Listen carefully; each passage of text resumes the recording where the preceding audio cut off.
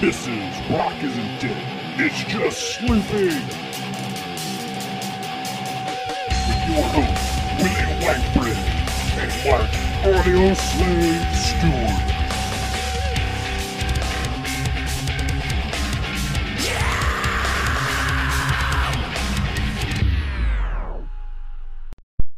The joy in you dies.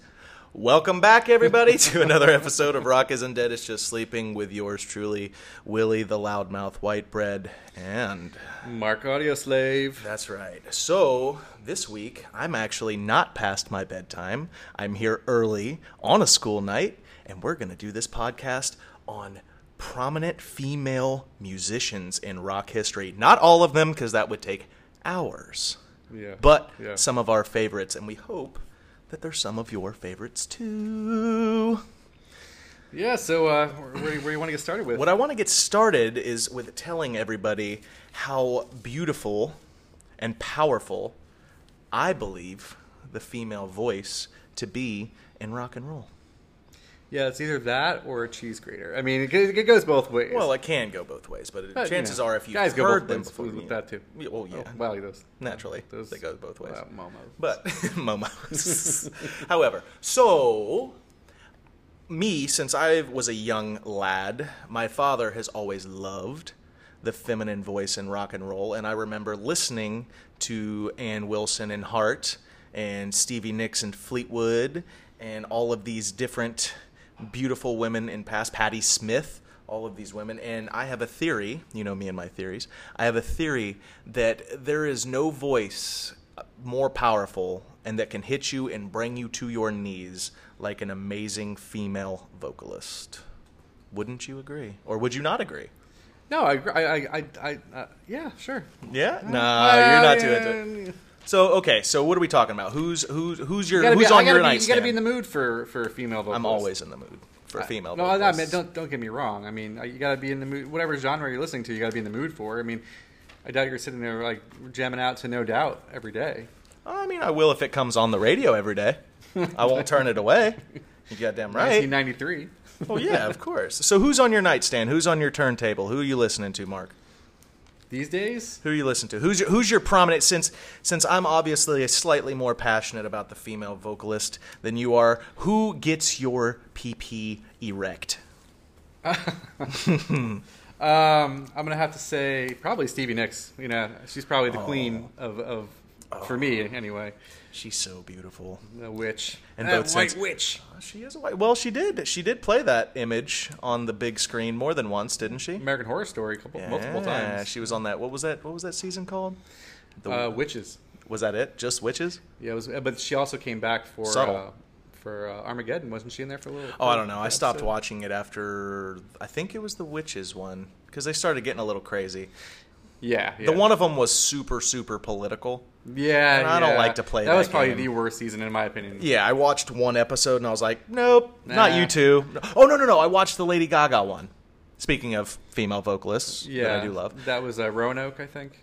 She was the No, she was the hotel. Oh, when she was the vampire. When she was yeah, the vampire that was very, queen. very cool. Oh my I God. like that whole season. Actually. And you know Lady Gaga, man. She's both risque and powerful in her own right as far as But then singing she is came concerned. back for Roanoke and played a forest witch. Did she? Oh yeah, Oh, wow. yeah. She was I didn't even know she was that. pretty good in that too. It was the Roanoke one when they were like off in the beaten path in the woods, just Right. kind of hanging out in their house, and that lady kind of went crazy a little bit?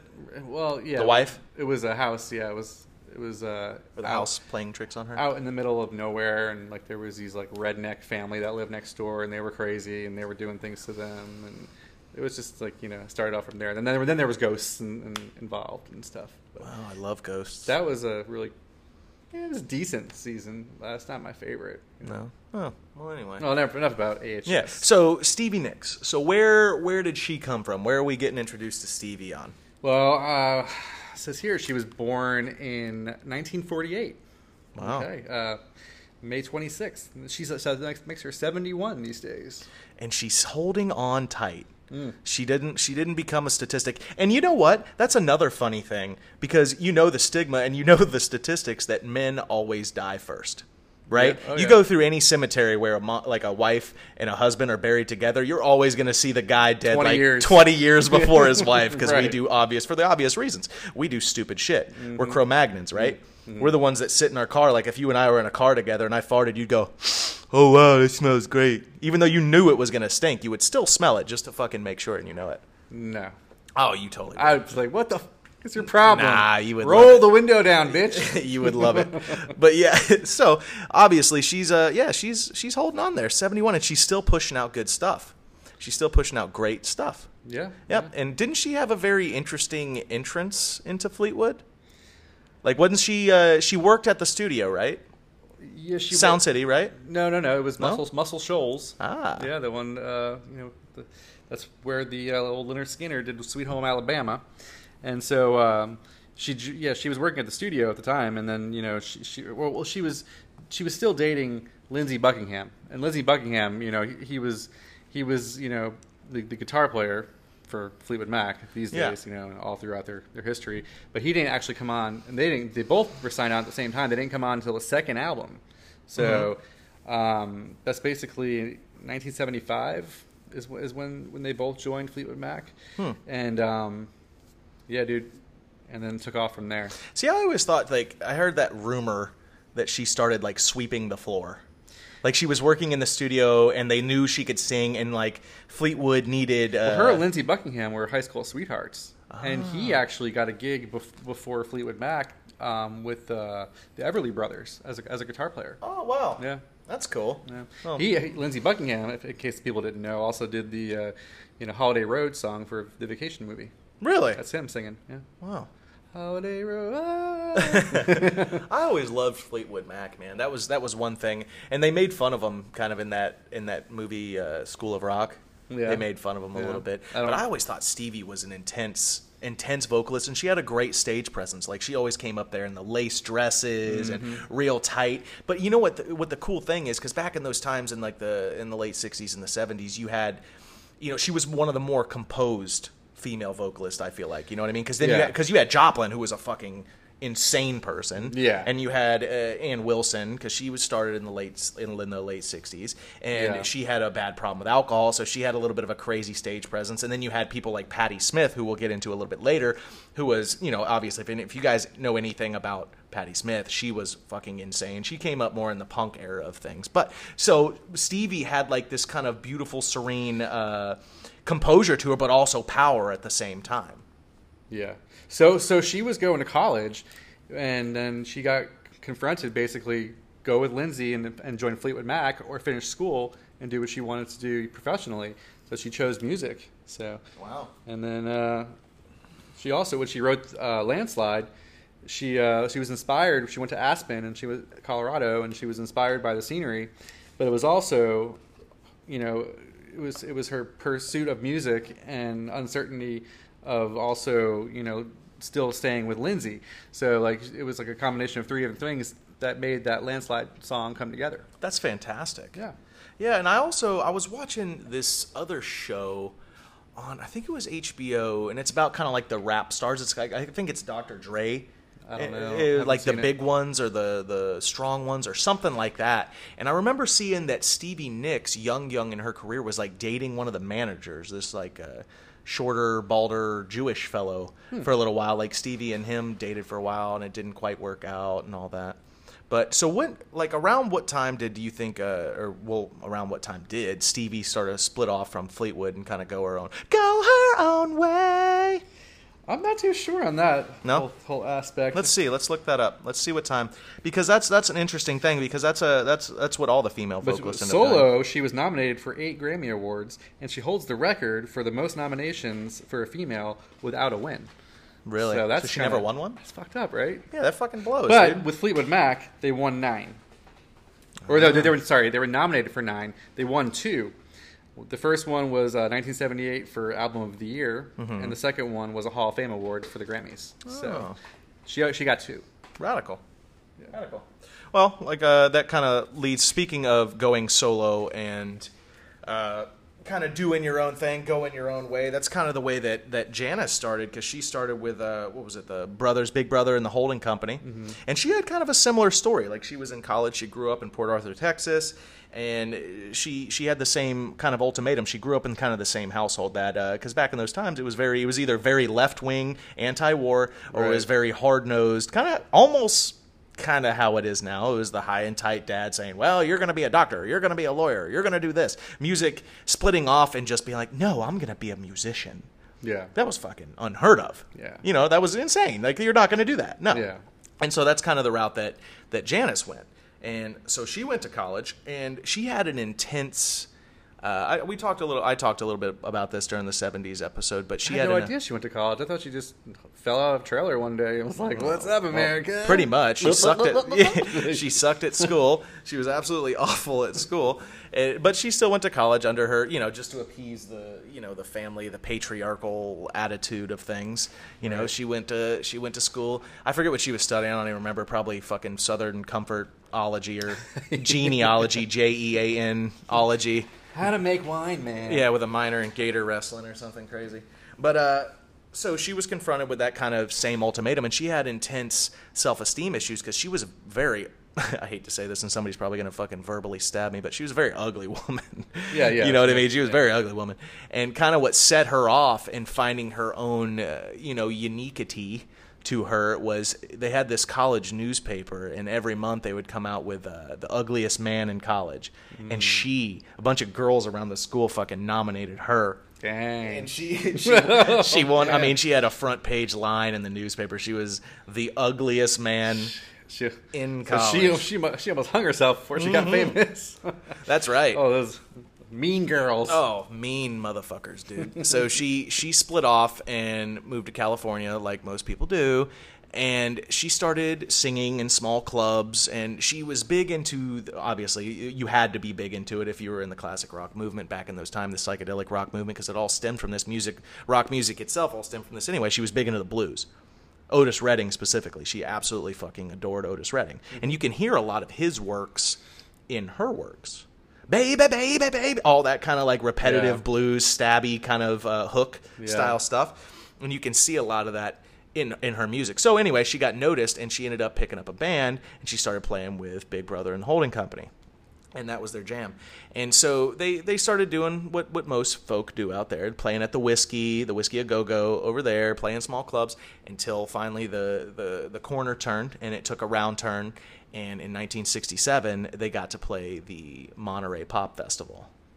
And Monterey Pop, that was a huge thing back then, because if you think back into the late 60s, you're going to think of two big festivals, the Monterey Pop Festival and Woodstock. That's right. Yep. Monterey Pop in 67, which was the craziest lineup. That was Jimi Hendrix, Big Brother and the Holding Company, Grateful Dead, Jefferson Airplane, her hero, Otis Redding, The Who, like just all the big guns. Oh, of my the God. era of that time. Yeah. James Brown, I think, was there. I think so. Yeah, it was just fucking... Take it to the bridge. Yeah, right. Hi! But, so anyway, that was kind of their big break, but there was also another big break in there with her, obviously, drugs. That's kind of the avenue that she started going into as an outlet, and she also had a big crisis with her sexuality. So she was dating off and on Pigpen from the Grateful Dead. So there was that. But she was also... Wouldn't want to be a fly in that room. Oh, my God. All the sounds, the stench. Probably sounds like somebody smacking an oiled-up waterbed with a slab of bologna. Oh, God. Just absolutely disgusting. No bathing. All the hair diapers. Just absolute grossities. Son of a bitch. Why did I even bring that up? Very descriptive. I'm a very descriptive man. Another funny story about her hanging out with the Grateful Dead, because that was all the Haight-Ashbury stuff. Jefferson Airplane was there, and we'll get into Grace Slick, which is the fucking coolest name in rock and roll ever. We'll get into that in a little bit. It's a pretty slick name. Oh, it's a fucking great slick name. Slickest. So, funny enough, how she got introduced into psychedelics is that she was hanging out with the Dead, and they were because they had the Dead house. Hanging out with the Dead, that's all you have to say. Yeah, well, she didn't know what was going on. They had this bottle of, some bottle of wine. I forget exactly. It was big in that particular time. and they put like 67 hits of acid in it or something in the whole bottle, and they were all kind of passing it around, taking little sips, right? And Janice, being the fucking alcohol-fueled machine that she had cultivated herself into, because everybody with self-image issues at fucking some point ends up self-medicating. You know, Kurt Cobain, ding, ding, ding. So she grabbed the bottle and she's just started guzzling the shit. And everybody started giggling around her, and they're like, she's like, what the fuck, man? Like, what are you guys laughing at? And they're like, well, you just took enough acid to put you on a trip for the next month and a half. It's like she didn't die there, right down there. I don't know. Can you die from acid? Oh, yeah. Can you? I heard a story about these undercover cops up in Jersey who they were undercover. They had leather pants on, and they were with these guys, and they were dealing acid with these bikers, or I don't know what the whole story was. Yeah. But then, like, they were undercover, so these biker guys were like, yeah, take this acid. And they were getting pulled over by the police, so they put the acid in their pants. And it like saturated from the heat of the leather. I think I heard about that. Yeah, I guess like the sheets penetrated their skin, and they supposedly it's what killed them. But really, yeah, and that's back when LSD was like real LSD. Yeah, I think it the was story pure. is probably from like late '80s, early '90s type. That's insane, dude. No, who knows if it's true? It could be urban legend. I've never tried it. Have you ever tried it? Yeah. Come on. Yeah. What do you mean? Like that's a regular thing. Like I used to eat like weird Skittles. I used and to have like friends. Pepsi Blue. I When used to have was friends a kid. that used to put it in their eyeballs, and it would hit them in like 10 minutes. So. How long does it normally take to hit you? About an hour, theoretically. So right when you're sitting there getting comfortable and you're like, oh man, this isn't that bad. The fucking dragon walks through the wall. Yeah, and licks right. you in the forehead. Right. And you're like, well, here we go. Hey, dude, why does your dad look like Donald Duck? Yeah.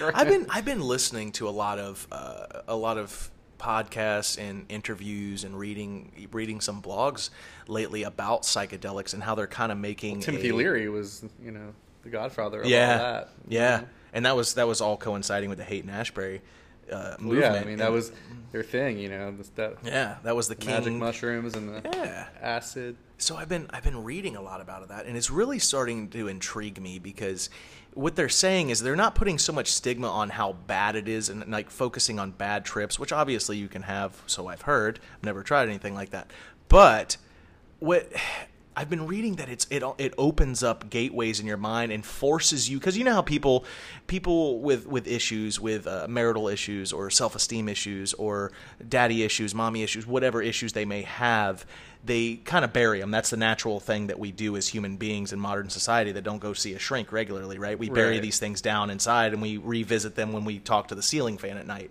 Sometimes, you know what I mean? You have the conversation with the ceiling fan. That's my theory on how you made it in life. If you can hang out with the ceiling fan in an 8-hour to 10-hour span of time, if you can hang out with the ceiling fan and fall asleep quick and be happy, and then you can wake up and go talk to the mirror, and you like what you talk about there and you like what you see there, I feel like that's how you fucking know you made it, man. But anyway. Okay, well. Yeah, anyway. So with the stuff I've been listening to about You and the LSD, references with the bedroom furniture. Bedroom furniture. Everything's about the bedroom, man. Where do you spend the majority of your life? In the bedroom, bro. In Sleeping. the kitchen, I think. No way. What am I, a woman? Oh, wait. Just actually, kidding. Just in kidding. traffic or on the shitter. Really? You spend that much time shitting? If you look at it by statistics, you spend like 2 years of your life on the shitter. But what about the bathroom? 2 years. Or what about the bedroom? Oh, I don't know. I haven't looked up statistics for that. Well, you're in there for what? At least 8 hours? That's sleep time, right? Well, yeah. If you're not, you better be getting 8 hours of sleep, Marcus. Oh, I'm sure. Yeah. I'm sure of it. Anyway. If not more. Well, right. So you spend 8 hours a day, minimum, in the bed, right? What is that? I'm not a math guy, but that's like at least 35 to 40%. Yes, you're correct about the bedroom. See, that's all I was looking for. I'm not going to say you're not correct. I'm just saying that 2 years is a long time for the bathroom. That's all I said. So Inti Who, what I'm getting at is they're coming out with more studies that are kind of desensitizing and almost romanticizing these DMTs and LSDs and all these different things, because it says that if you do it in good health and in good company and in good environment, that it can force you to face the demons in your life. They say if you've done it more than twice, you're legally insane. Really? So did Sid Barrett do it like Crazy. 70 times? No. A day? He had problems before. I mean, I have a schizophrenic uncle who tipped him over in the 70s from a bad hit. He saw the devil, supposedly, and ever since then, he's, my aunt takes care of him. And he sits there and he rubs his knees and he laughs to himself. And, I remember one Christmas, he went downstairs and, came back upstairs and he shaved his head and his eyebrows off. And, it was just with a, shaver. Is he still with us? Is he still alive? Old Patches? Yeah, Uncle Alfred, he's still You know what you should do? Alive and kicking. You know what you should do? You should take a GoPro and videotape that next time it happens, and then dub in Tool sober.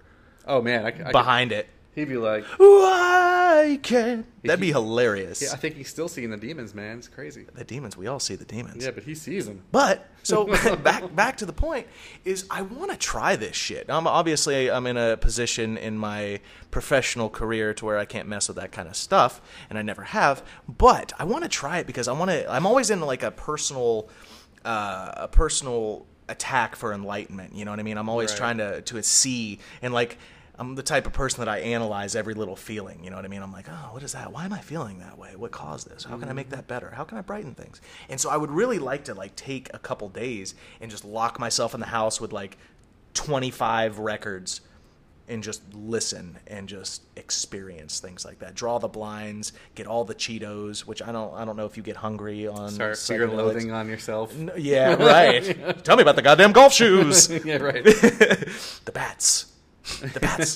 But anyway, so that's when Janice got really heavy into the drugs, when she first started, with hanging out with the Grateful Dead and Big Brother. Well, I mean, that was the Haight and Ashbury. But they were the kings of the psychedelic community. Yeah.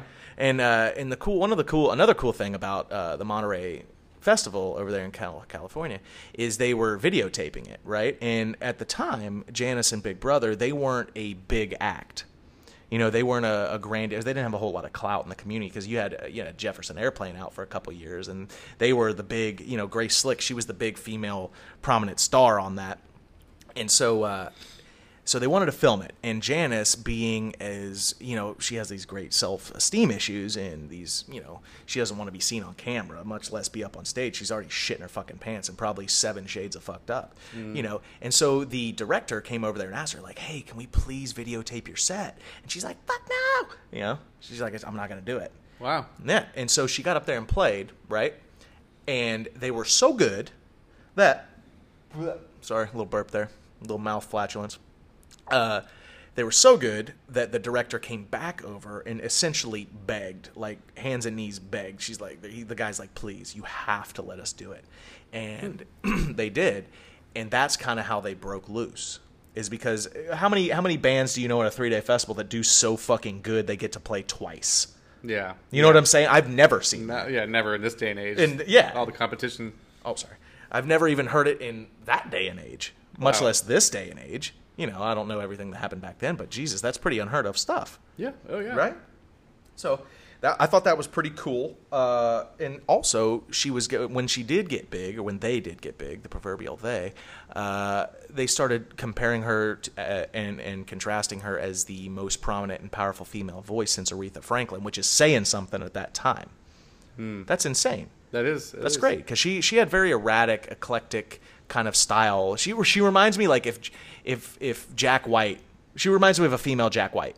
Yeah, she's just very eclectic, very chaotic. The way she sings, she's so very bluesy, very passionate, very on the spot. And her band was absolutely fantastic at following her, because that's what they did. Usually, the band follows the drummer. No, they fucking followed Janice. Yeah, you know what I mean. Yeah, they followed her. She was the absolute heartbeat. So, then moving on to a little bit, she went solo. And formed the Cosmic Blues, which did pretty good. She took some time off and went to Brazil and hung out, got a boyfriend or two, fucking probably had some sex, drank some beers and whatever, and then formed the Cosmic Blues. They released a couple albums. They were pretty good. And then comes to Woodstock. And that's what made her superstardom. Super crazy. I mean, she was pretty big at that time, but Woodstock blew her the fucking doors off it. You know what I mean? So how many years did she live after Woodstock? Not many. I don't know the exact Wasn't number. her and Jimmy the same? They died the same year, same day, something weird like that. Same age. That's what it was. 27. They're both in the 27 club. Okay. Yeah, and she died. I think she was heroin. Yeah, she was heroin. Wasn't James Dean in the 27 club as well? I don't know. I can't speak to that accurately, but that sounds right. Jim Morrison. No, well, Jim Morrison was. You know, Amy Winehouse, Kurt Cobain, Jimi Hendrix. Such a weird. Isn't that this is the weirdest thing? And there's a you gotta whole... watch people when they're 27. Oh, you're 27. Just chill Well, out. I can't say... Here's some antidepressants, okay? Yeah, I can't say that I'm no kind of super musician or anything, but I took a little bit of a breath out when after I turned 28. I'll tell you that. I was like, whew, I'm not going to be a statistic. Sweet. Not that anybody would fucking remember me, but whew. But there was also a lot more on that list. But anyway, so the performance that she made at Woodstock that kind of set her apart from the rest of the bands, because I guess they were all fucked up, whatever. Jefferson Airplane was there, a lot of other bands were there, but she was like mega tore up. Oh, like tore up from the fucking floor up. I don't even know what I'm doing fucked up, because her girlfriend was there. She was dating, I forget the girl's name at the time, and the girl was not going to go because she didn't want to fight the crowds, because you know what, I forget the road, but it was up there in New York, in upstate New York, and there was no parking, or not much parking, obviously, so people had to walk like 3 or 4 miles, park their car on the side of the highway. Cars work for miles. Yeah, and she wasn't going to do that, her girlfriend, and so she's like, the only way I'll come is if she threw out some ridiculous thing. She's like, if you fly me in on a helicopter. So what did Janice do? Fucking called a helicopter from the local news crew, paid them, they fucking took her ass and flew her right to the venue. Sweet. Fucking, I wish I could get that treatment. I mean, I've been up on a lot of helicopters, but never to do something I want to do. Yeah.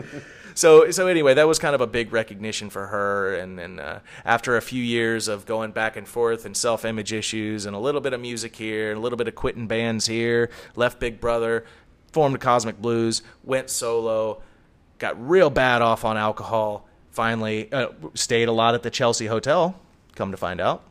Stayed a lot at the Chelsea. I like to mention the Chelsea Hotel. The Chelsea Hotel. I don't know if is it still open? Oh, yeah. It's still open for business. Or, yeah, 100%. I would love to stay there. I mean, you got the Chelsea, you got the Waldorf Astoria. I don't care about any of that. It's a 5-star hotel. Chelsea, I want to stay that. Yeah. It's not all. It's probably all nice now. It's not. It's always been nice. It's in Manhattan. It's a beautiful hotel. Really? Yeah. I thought it was kind of shitty. No. No? No. Beautiful. Really? Yeah. No, 5 stars. stay there a lot. You got to be rich. I mean, you can stay there, but you only afford like one night for like $500 probably. Yeah, that's it. Maybe by the hour. Like $50 to do a tour. I don't think Chelsea's the out by the hour hotel. No. But anyway, so then yes, Miss Janice ended up overdosing and dying at the age of 27. Wah, wah, wah. Correct. Too soon. That's right. Very too soon. So who else do we got? Who else do we got? We got Miss Joan Jett. Ooh, talk to me. Joan she was born in the 50s, 1958, as a matter of fact. Yeah, there we go. Yeah. A little town called Wynwood, Pennsylvania. Wow. Right outside Philadelphia. Wow. So, she is in a group called The Runaways. Okay. Which we'll get to her, but Lita Ford was also in the same group. Okay. That was back in, like, I think 1979. Mm-hmm. Okay. Then they formed. Well, Joan left the Runaways to form the Joan Jett and the Blackhearts. Mm-hmm. And Evil Stig. I remember she had a lot of. She was one of the prominent badasses to break through in the music history, in the music timeline too, because she was huge in the late 70s, 80s. Yeah, pretty much. Late 70s or 80s is kind of when she broke through, and that kind of moving from that kind of hard rock feel that I wouldn't call her heavy metal, but she was kind of in a group of her own, and she was also in that group of people that like, women don't do this. They're like, holy shit, who is this chick? Women don't sing like this. Women don't act like this. It's funny because she's been approached several times in her career about are you heterosexual or not? Are you gay or not? And she says every single time that she's not. She's not heterosexual? She denies being gay. Even though she likes to meet. Everybody says you're gay. She likes to meet. But no, she had a big problem getting a record deal. I remember hearing in an interview that she got denied by 23 different record companies before. The only way she could get a record deal is she started her own fucking record company, Blackheart Records. That's right. Remember we were talking about that? Right. And then she like printed 5,000 copies of her record, and they parked this white van with a big black heart on it outside the show, and they were selling albums out of the back of a fucking van. Yeah. And that's how you got her music, because nobody would sign her because they were afraid of her, because they're like, women don't sing like this. It's not going to go anywhere. You're going to fall like a Led Zeppelin baby. Yeah. You know? And then she goes to become the godmother of punk. Oh my you know? God! Well, that's what they debatable. call her. They That's call her the debatable. godmother of punk. That's debatable. I don't know. To me, at least, I would wager Patti Smith to your Joan Jett any day. So you got I Love Rock and Roll, Bad Reputation, Crimson and Clover, I Hate Myself for Loving You. That was a big one back in the 80s. And did you notice that she's a big fan of like sports? Really? And, yeah, like UFC, and she likes the X Games. I wouldn't NFL. I wouldn't expect that. She's from- big time. Into not it. because of her, because she's a woman, but because because of rock stars in general. Because here's another theory. I have a theory that I feel like more introverted and brooding musicians, maybe some of the more outward ones. Okay, I could maybe see it, but I feel like musicians and poets and artists and people like these, I feel like they're too smart for sports. Yeah. Like Yeah. I honestly believe that these kind of people are too smart for sports. Because you see people like you see them all the time. Different strokes for different folks. Though, You see people. Do you have people that maybe at work or people that that like when their team loses, it completely ruins their fucking life. Dude, I know people that like, and I'm sure there are a lot of people who are listening, live by that sports center, live by it. And it's the most arbitrary thing. Keep up with every single stat of every single player in their fantasy worlds. They even have like fantasy games that they play, and they make little things, they're little leagues. wagers and whole leagues. Online leagues for every single sporting type. It just seems so silly to me, right? Well, I mean, that's what it says. Different strokes, different folks. Because I like to hold musicians and artists and poets and all these kind of more introverted and more intellectual, left-brained folks into a higher standard. Right brain. Or right-brained, yeah. So I'm thinking that the left brain guys are the ones that are into all these statistics and all these math, because it's a lot of math. Not involved. scientists, just bullshitting. Sorry, but take my advice, I tell you. yeah, don't live your life by the brain rules of the Audio Slave and Willie White. Well, I remember a couple episodes ago we talked about it. You made it to the big time when Weird Al does. That's it, baby. Does a song for you, and Joan Jett was no exception. And I Love Rocky Road. What? I don't know if I've ever heard that one. That was a Weird Al song for Joan Jett. That's radical, man. Yeah. That's radical. I loved her, man. She was. Oh, I still love her. She was definitely an idol, I feel. Who did she? I think when Nirvana got inducted into the Rock and Roll Hall of Fame, I think she sung a few songs for them. I want to say she did. I think I remember that. Because I feel like that's a thing that they like to do. The Rock and Roll Hall of Fame likes to have these big female musicians come in and cover these people's songs, and I love it. I think it's fantastic. Did you ever? I know it wasn't rock and roll. It was a different induction for Led Zeppelin when Ann Wilson and Jason Bonham went in there with like a full orchestrated set and did Stairway to Heaven. Did you ever see that? No. Oh No. man, you got to look that up on YouTube. It's super powerful shit, and Ann does an absolutely fantastic job. I want to check it out. Oh, it's fantastic. We'll check it out after this. I was watching that, and it came on. I've known about it for a long time, but I watched it earlier today after I watched some Patti Smith videos. I was watching her tribute to Kurt Cobain doing The Smells Like Teen Spirit. Smells Like Teen Spirit, right? So anyway, so yes, Joan Jett, beautiful, absolute, fantastic example of a Rock. prominent female rock musician of the She's time. AKA badass bitch. Badass bitch, dude. Joan Jett is a badass bitch. So let's go a little bit. Well, no, this woman is very badass in her own right, and she was very. Well, should we go right into Patty? I think I'm gonna go into Patty. Or you want to just get Lita? Oh yeah. Let's talk about Lita first. Because that's kind of a good segue. So Lita Ford was our next on our list. She was born in 1958 in England, in London, as a matter of fact. British invasion. She was also in The Runaways alongside Joan Jett. I remember that. So she went solo. Those were in the 1970s. This is when The Runaways was going strong. So she went solo in the 80s. She didn't really get her stuff off the ground until her self-titled album Lita came out, and she was being managed by actually Sharon Osbourne. And I did not know that that's how Close Your Eyes with Ozzy, her most famous song, her most closest song on the top 40 to number one, was made with Ozzy, and she got it through her manager Sharon.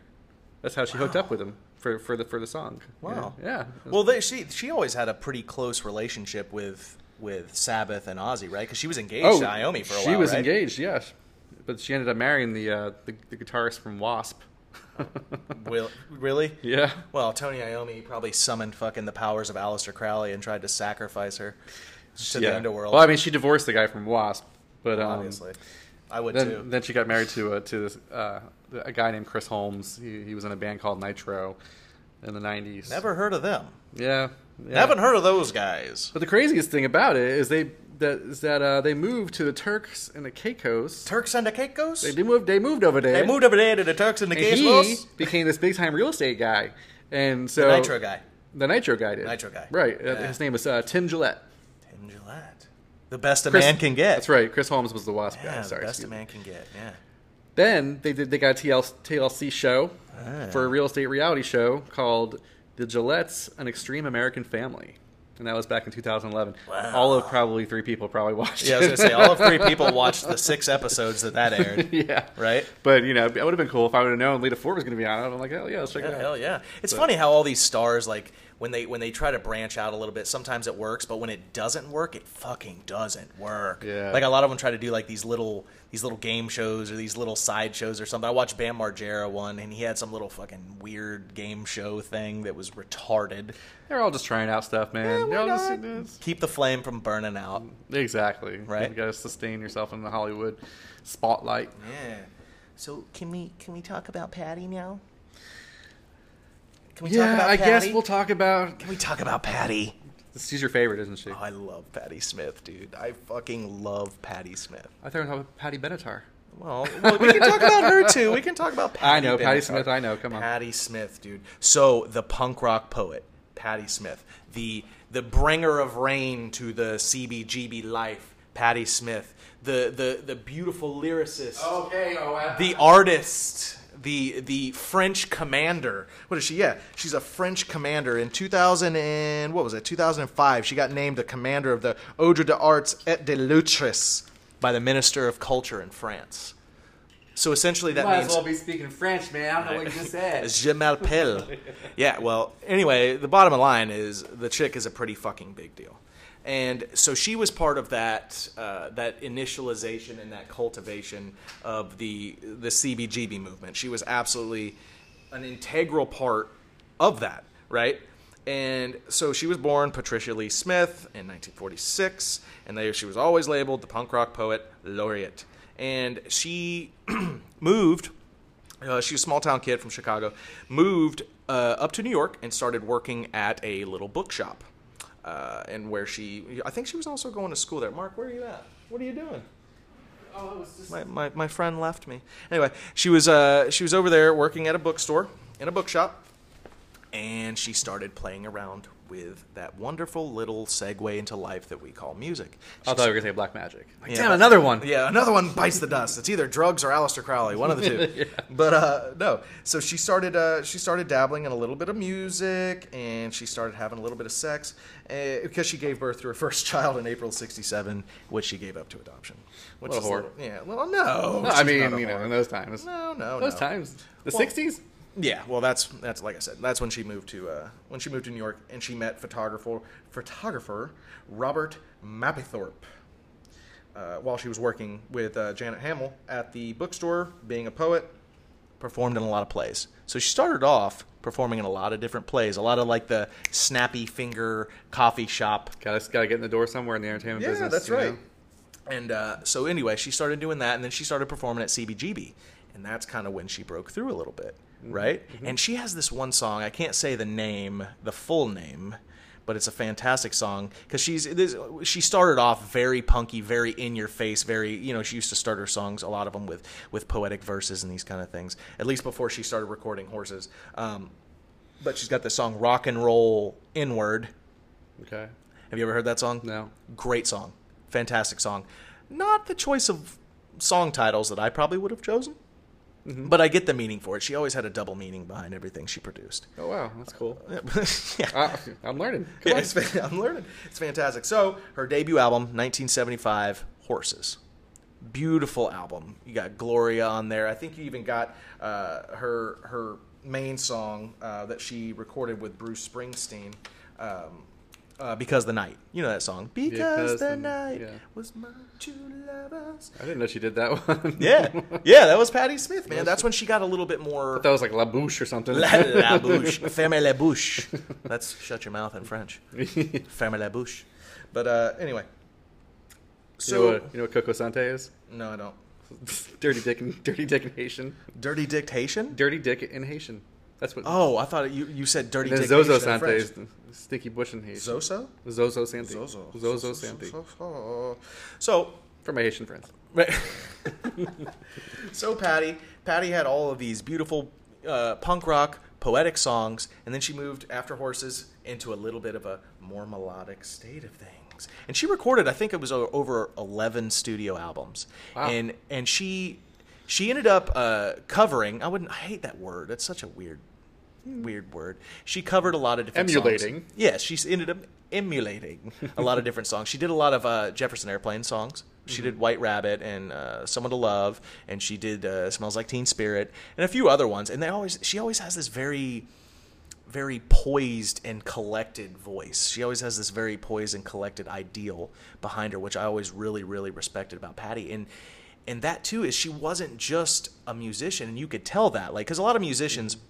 You see throughout time as their albums start to come out and they start to fizzle out a little bit, because a lot of people talk about this too, is their first album is usually their best because that's the real shit. That's the real shit that's going on in their life, right? And then they make it big and they're touring, and what are all their songs about? Stories from the road. They're about touring and tour buses and restaurants. Nobody really cares about that. Yeah, and well, it doesn't tell a story. But Patti had so many different avenues, right? She had poetry. She was huge in the poetic community, right? And she had art. She has some of her stuff inducted into the Andy Warhol Museum. A lot of her stuff. You know, I have a 1975 bottle of wine, Andy Warhol edition, Rothschild from France. It's probably worth a bunch of money, man. Actually, Probably. That's pretty fucking cool. yeah, it's got the Marilyn Monroe, label on it. Yeah. 1975, man. That's pretty cool. Yeah. Yeah. If anybody wants to buy a bottle of Rothschild, Yeah. hit me up. Give you a great price. But no, that's always what I respected about Patti above all else, is because she wasn't just a musician. Like I said, she was named the commander of that big art society in France by the French Order of Culture, or the French Minister of Culture. That's really cool. Yeah, and it's fantastic. And then she, in 2006, she does a 3.5-hour set at CBGB, closing it out. That was like the closing show of CBGB. No way. Yeah, it's insane. 2 years back to back, and then the third year in 2007, she's inducted into the Rock and Roll Hall of Fame. So she gets these, immense honors, and Hey, she's achieved lots of milestones. yeah, and one of the famous lines that she always said, how she opened up Horses, it says like, Jesus died for somebody's sins, but not mine. I don't know, man. There's just something about her that just, I don't know, hits home. Maybe not home, but it hits the chill button, the chill button on the back of my neck. So she your favorite? Female musician? No, she's up there. She's up So there. who is it? I don't know, man. I got like a top 3. Can I have like a top 5? You didn't give me a top 3 or any when you asked me earlier in the show. Oh well, I like Stevie. I like Patti. Yeah. I like Lita. Yeah, I know you like them all, but who is your queen? Who's my queen bee? My queen. That doesn't matter. Okay, so let's go on to another. Grace Slick, maybe.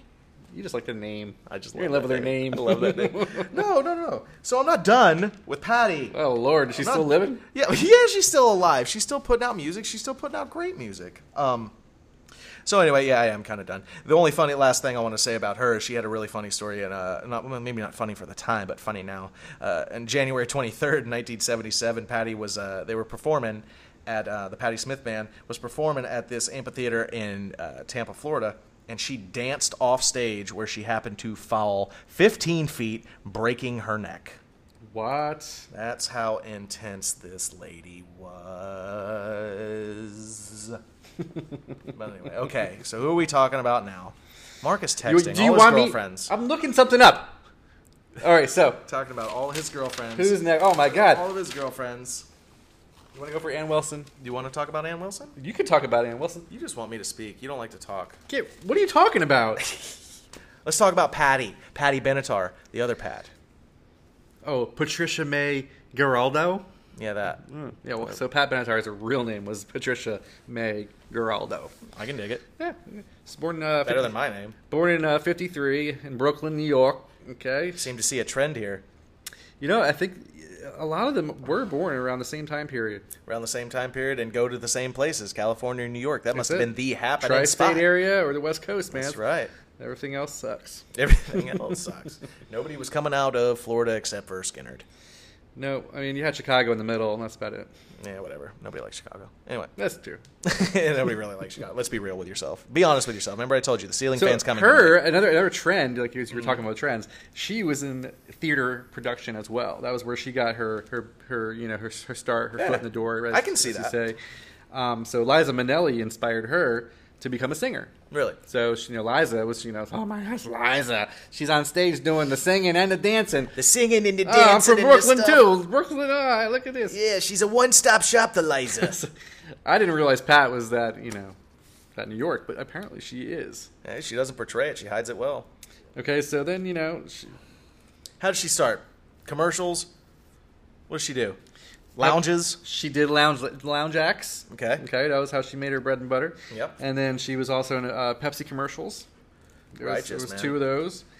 And then finally, in 1978, she was discovered at a little club called City Tramps. Righteous, man. That's where she was discovered. Righteous. Can you tell me some Pat Benatar music? Not much. Not much. I'm not a big Pat fan. Heartbreaker, man. Well, I know Heartbreaker, and I know songs like that. but What come on. about Hit Me With Your Best Shot? Well, yes, I know that song. Yeah, see. She's just, I don't know, man. There was something Treat Me about Right. her. Something about her. I just never really loved her. You Better Run was the second video on MTV. Yeah, that's right. You know? That was right. And then Love Is a Battlefield. That was to That- me. that's probably my That's her favorite. all-time Yeah. pinnacle of her career. Yeah. But That's my favorite. That's my favorite by her, I think. so she actually also married her high school sweetheart. Did she? She did. Who was that guy's name? That was old Dennis Benatar over there. Dennis Benatar. Yeah. Divorced his ass in 1979. Yeah, when she started Okay. getting big. Yep. Married him in Yeah. 72 though. Yeah, she was 26. So she did a song for Talladega Nights, the Ballad of Ricky Bobby. Was that her? That was her song, man. She did that song. If you don't chew Big Red, then fuck you. I'm gonna come at you like a spider monkey. Yeah. That's awesome. But then she also did some sticks for Sheraton Hotels, Oh. Jello, as well as Chili's. Yeah, well, Patti Smith wrote a lot She of kind songs of fizzled for her. out there. I mean, she was doing really cool stuff, and then she's kind of like, "No, I do ads for That's what I'm Chili's." saying. well, Patti Smith wrote songs for Blue Oyster Cult, so That's pretty badass right there. yeah, it's fucking badass. You kidding me? Patti Smith's badass. I still remember that Blue Oyster concert, and that purple laser hit me right in the eye, man. Didn't they coin the laser light show? They were one of the first ones that used them. I thought so. But So we'll all agree that Pat Benatar was an integral and beautiful addition to the Female Rock Star Hall of Fame. yeah. Okay. Well, let's talk about Ann Wilson and Dustin Wilson and Nancy Wilson. Born in the 50s, San Diego, California. Dad was a hardcore major in the Marine Corps, although didn't follow the stigma. Loved music. Every Sunday they used to have pancakes and listen to opera. Interestingly enough. Well, and Ray Charles and stuff like that, Judy Garland and whatever else. So finally, in their moving around in their military travels, I would say, because I know that life pretty well, they settled in a little town called Seattle. Oh, I've heard of that. A little town called Seattle, which is cool because that's a little break from the mold of the West Coast California buzz and the New York buzz. You know? Yeah. So, but they didn't settle till a little bit later than these guys. Well, maybe in the Pat Benatar days, in the Joan Jett days. Yeah. A little bit later though, because Hart started as White Hart, and they actually moved to Canada, formed White Hart, and then Nancy came up, and then finally formed Hart in 1974. I think they're known as Fart now. Fat Farts. Fat? Oh, don't call her Oh, fat. I'm just kidding. She had so many. Nancy. She had so Oh many. my God, it's there. Body shaming. No, that's and she had that bad. She had when they used to shoot her videos, they used to do all these angles and put her in these like weird corsets and things. To Yeah, try I to- remember that. That's right. Right. She did go in those corsets. Yeah, and they tried to stay away from her face because they tried to focus in on her I face. actually always thought she was the hotter one, the blonde. That's Nancy. For God's sakes. Yeah. You always mix them up. Yeah, that's Nancy. Yeah, she is. Well, I don't know. They're both hot in their own right. Yeah. But Nancy, I spoke on You this usually too. pick one of the two, though, right? I would probably go for Nancy. Yeah. Yeah, she's hot. But and she's also an amazing guitar player. So Nancy joined in 73. Heart was formed from White Heart into Heart in 74, and out comes their initial album, Dreamboat Annie. Yeah. Finally released in the US in 1976 with a little song called Magic Man that you guys may know. And Crazy on You. Crazy on You. She's a magic man. That's right. Every time I see The Magic Man, though, I always think of Walk on Water by Ozzy. Oh. He was a magic man who had a daughter. But anyway. I thought you were going to talk about, was that Eddie Money? If you could walk No. on water. No, yeah, definitely no Eddie Money. I'm not an Eddie Money. You know Eddie guy. Money lives in Ponte Vedra? Really? Yeah, he does. No He way. does. Let's go hang out with him. You know what I'm saying? I used to live pretty close to Joe Pesci up Did up you? north. How was that? I mean, I didn't meet the guy, but, you know, I lived in the same city. You didn't go tell him to forget about it or something? Yeah. No? Go give me another drink, Spider. Yeah, Spider, go give me a drink. But anyway, so released quite a few albums. Little Queen in 77, Dog and Butterfly in 78. And something interesting about Heart, other than the obvious, she has an insanely powerful female voice. Ann Wilson is up there in the top 10 in the country, guaranteed ever female vocalists. Yeah. Something interesting about them is Ann Wilson did a lot of work with Alice in Chains. I did not know that. Yeah, she did What a the lot. hell? Yeah, in '93, Lane Staley sung on that "Ring Them Bells" song that Bob Dylan cover that Hearts did on their "Desire Walks," "Desire Walks On" album. That's crazy. And that's crazy. I didn't know that. No, I had no idea. Yeah. I would never put the two together in a room in my life, you know? Yeah, and then she formed a side band. I forget what year, but she formed a side band called the Love Mongers, which performed the Battle of Evermore on Cameron Crowe's Singles movie. You remember that Singles movie with the? Oh, how could you forget? Yeah, The legendary soundtrack. Yeah, and that's a Cameron Crowe movie, and so she was big in big. I wouldn't say she's an integral part, but she was a big part of it, like with Lane Staley and Alice in Chains, and incidentally enough, Ann and Jerry Cantrell sang "Black Hole Sun" during the Rock and Roll Hall of Fame induction of Soundgarden. She probably just she knew that they were rock stars already, and they got good food spread on the. Oh, bro, you gotta stop! You gotta stop! I'm just kidding. Ha ha ha. She's a beautiful human. And I'm sure she is. I'm just. It's a joke. Would you calm yourself? I forgot. You probably got some heavy-set folks across the other end of this microphone that are about to yell at you. No, I wasn't shaming her for that. I was shaming her for her never-ending appetite for destruction. For concert food. Anyway, You heard the roadies. She's a foodie. She's a foodie. Anyway, I don't know if the Audio Slave has anybody else he wants to talk about, but the last one that I kind of want to touch on for a second, we don't have much more time, is Grace Slick from Jefferson Airplane, or The Great Society, or Jefferson Starship, or just Starship. Grace one. Slick looked like she could have used a couple of more meals. Yeah, well, yeah. She also looks like she was born and raised on a starship.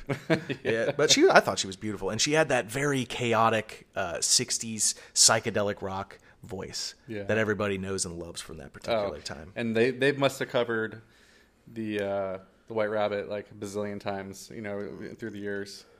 Oh yeah, well that song was written by the Great Society. Well, it was written by her, and "Someone to Love" was written by her, and it started off being played in the Great Society, which is a much more mild Jefferson Airplane. That's kind of how she fell into the music scene, is because she born to Ivan in Virginia. Wing, I think it's Wing or Wang. I think it's Wing was her maiden name. Yeah, and Wing. Yeah, that's right. And so she ended up moving over to California, doing the Southern California thing, or the Central California thing, and met up with Jerry Slick. Jerry Slick, I think he was a photographer. No, he was a kind of a photographer. He was in like short films and things. He was one of those guys that was really into making. He was a like, filmographer. Yeah, there you go. whatever that shit's called. Anyway, so she ended up marrying Jerry Slick, and out comes Grace Slick. So yeah, so they start the Great Society. Her, Jerry Slick, and Darby Slick on guitar, and David Miner as well. So they started this band, Great Society, and then they started doing the Grateful Dead thing. They started doing the Jimi Hendrix thing. They started doing the Joplin thing. But they also maintained a great semblance of individualism for themselves. Their originality. Right. And so they were playing at these small clubs, these small venues, these little coffee shops, things like that. And they always used to go see Jefferson Airplane, because Jefferson Airplane was around before, they didn't start Jefferson Airplane, right. And so she replaced Signe Anderson in Jefferson Airplane.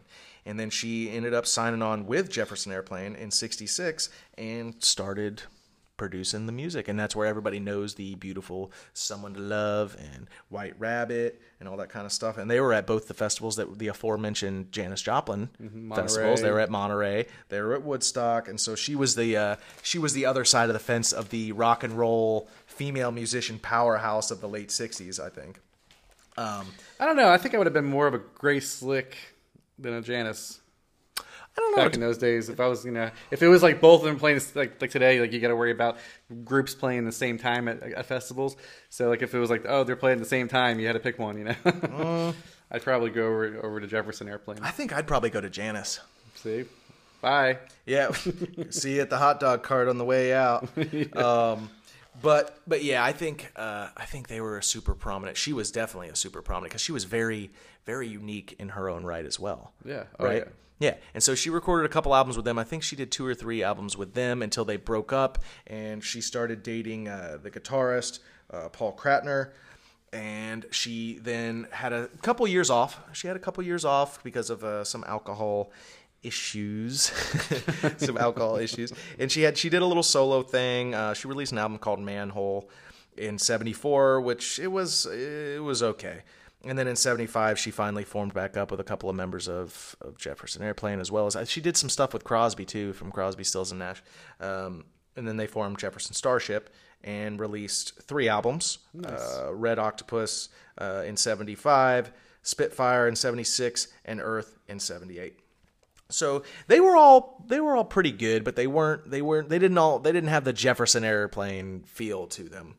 They didn't. But she wrote some popular hits. Nothing Gonna Stop Us Now. We Built This City. That was pretty cool. Mm-hmm. And yeah, that's. I mean, they did a few different things, a few benefit shows, and they had a reunion tour. The last big thing with Jefferson Airplane is they had a reunion tour in '89. Yeah, which was kind of cool. But like we talked about in the beginning, being that she's a awesome female, she's definitely outlived all her counterparts, and she's still with us. No shit. I think all the females that we just mentioned tonight. She's not dead? No, she's not dead. Good Lord. I thought she was all done. of those drugging rock stars that we mentioned tonight, other than Janis, I believe she's old as hell. How old is she? 70's got to be. I mean, what was her birthday? Wait, what was her birthday? Grace Slick. Let's see. I can Google this fast. 1939. And Christ. Yeah. That's crazy. She's up there, man. Yeah, good for her. Yeah, good for her. Freaking, anyway. The old Betty White of the rock and roll biz. The Betty White. Did you ever see those naked pictures of Betty White? Please. No. Why would I want What? No. It's when she was like 22. I didn't know. Bro, we're looking them up after this. That's another look up. She was gorgeous. That lady was killer. So some of the other top female rock stars that we didn't mention, that we didn't actually get to tonight, one of my favorites of the modern day, Hayley Williams. We're going to have to do another episode, I guess. I think so. Maria Brink, she's absolutely fantastic. Dolores O'Riordan? Don't ask me how to say. O'Riordan? From the Cranberries. Anyway, love her music. Can't say her last name. Gwen Stefani. You got Chrissy Hind from The Pretenders. Donita Sparks from L7. Lizzie Hale. From modern times. Yeah, from modern times. It's so. I wanted to touch on this because a lot of times we get caught up in the stigma of this is a primary male sport, this music thing, and only males make it. No, man, I'm telling you what. There is, like, for instance, another one that I absolutely adore. If you guys haven't heard them, she's played with Postmodern Jukebox a few times. Haley Reinhart. She is insane. Go listen to her rendition of Creep, and it will fucking crumble you until tomorrow. Mm-hmm. It's absolutely fantastic. So anyway, we're going to close it out with that. We're going to hit you with another episode next week. We don't quite know what it is yet. We might extend the female rock stars anthem, or we might move into something else. But as always, please, if you guys send us an email and tell us what what they want us to Okay. do, right? Yeah, we'll do that. We'll see all three of you that are listening. Please do us a favor. Stop by wherever you listen to podcasts and give us a review. Good, bad, the ugly, whatever it may be. And if you have an idea for the show, or if you want to, you know anybody that's super into music and music theory that would like to be on the show and co-star with us, please email me at willywhitebread69@gmail.com. As always, we hope you enjoyed the show. We love you, and we will see you next week. Later, guys.